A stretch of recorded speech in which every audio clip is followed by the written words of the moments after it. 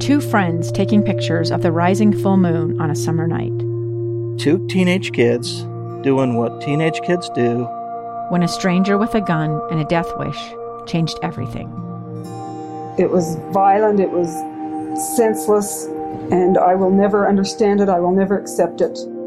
I'm Amy Donaldson, and unfortunately, we're all too familiar with stories about how violence shatters lives. But what we rarely see is how they are rebuilt. In a new podcast, The Letter, we relive tragedy, but only so we can hear the rest of the story. The struggle to reclaim lives, the realities of grief, and the possibilities of forgiveness. I believe in miracles. Sometimes I thought, there are no miracles. Yeah, there are, and this is a big one. Follow The Letter at theletterpodcast.com or wherever you get your podcasts. Welcome back to Live Mike. On Saturday at Washington Square, there was a gathering of individuals who would like to bring about some change, mend some fences, and come together.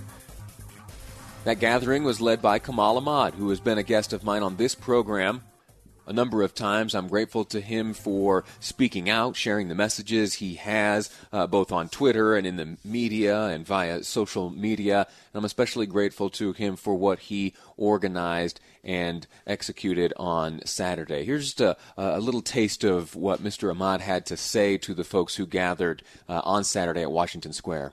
The media says, wait a minute, they are protesting in Salt Lake City, Utah.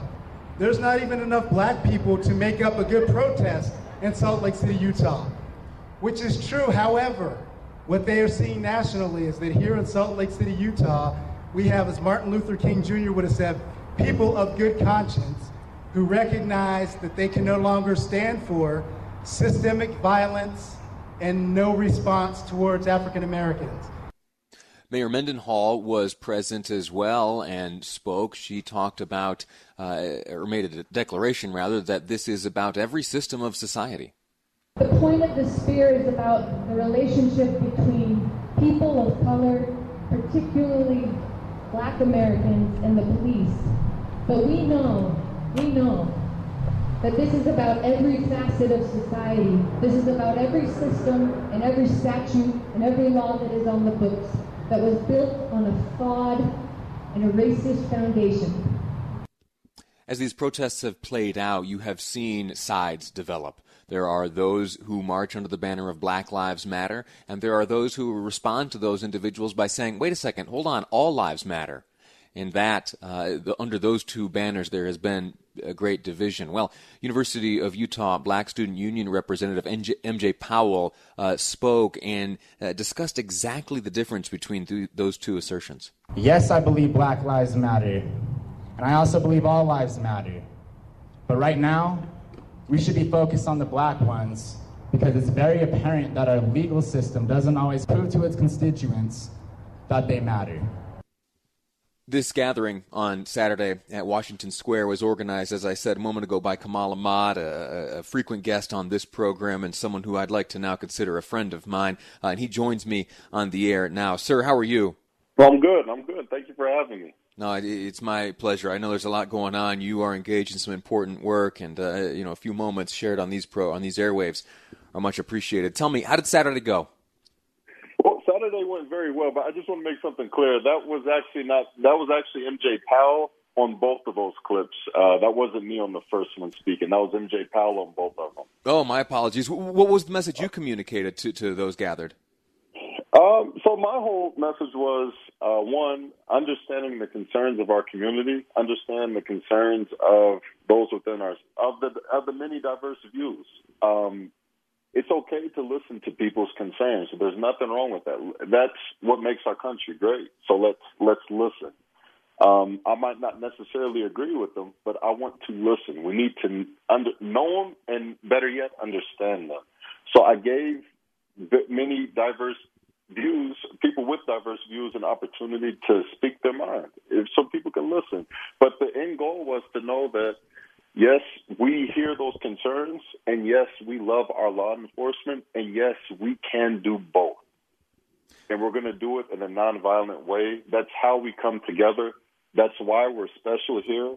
in Utah. That's why we're, especially here in Salt Lake City specifically, and that's why we're going to be a model for our nation to come here and say, you know what, if you want to learn how to get better, come to Utah. Come to Salt Lake City. Yeah, there's an image circulating on social media and elsewhere of yourself and Chief Brown embracing. What did that experience mean? It was everything. I mean, Chief Brown is a phenomenal human being. I know the cameras capture that, but even when the cameras aren't going, he called me yesterday just to see how I was doing. You know, that if the event's over, the cameras are off, he's showing who he is. That's who he is. Hey, we're in this together. Let's continue to move forward. Hey, here's our next step. You know, and you know, we got to hit the plan running. A very good friend of mine, Avais Ahmed, who's a part of the Utah Muslim Civic League, said something very powerful. Saturday we met right after the rally with the Mayor Mendenhall and Chief Brown. And Avais said, you know what? The cameras are off. Now the real work begins. And that just really hit home and resonated with everybody in that room. And we all agreed, you know what? Let's get to work. That principle of what happens when the cameras are off, when nobody is looking, is so incredibly important. And I think it's a good lesson not only for those who are looking for change, you know, at the department level or in the community or in the mayor's office, but also in our own lives and in our own behavior.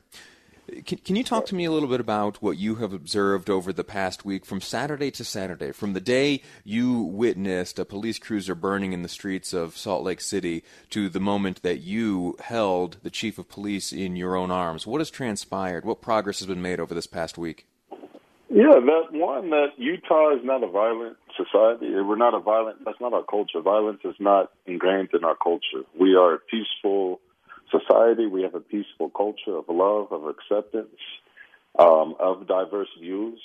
And I give credit to our leadership for that on all levels. The religious leadership within the state, the leadership within our government. I mean, they have made this a very accepting place, and they need credit for that. They've worked hard for that. They need credit. Last Saturday, we had a group of individuals who wanted to cause chaos and havoc. And they accomplished that for a short time.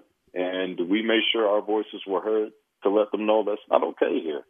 And they have not had that opportunity again, and they won't, without a peaceful but committed and staunch resistance. We're not going to allow that here. We're not going to allow that in Salt Lake City. We're not going to allow that poison to come here to our great state. That's the way. I have been reading a little bit of some of these attitudes held in particular by members of the community in Charlotte, a number of those who have taken to the streets, including the chapter president of the NAACP.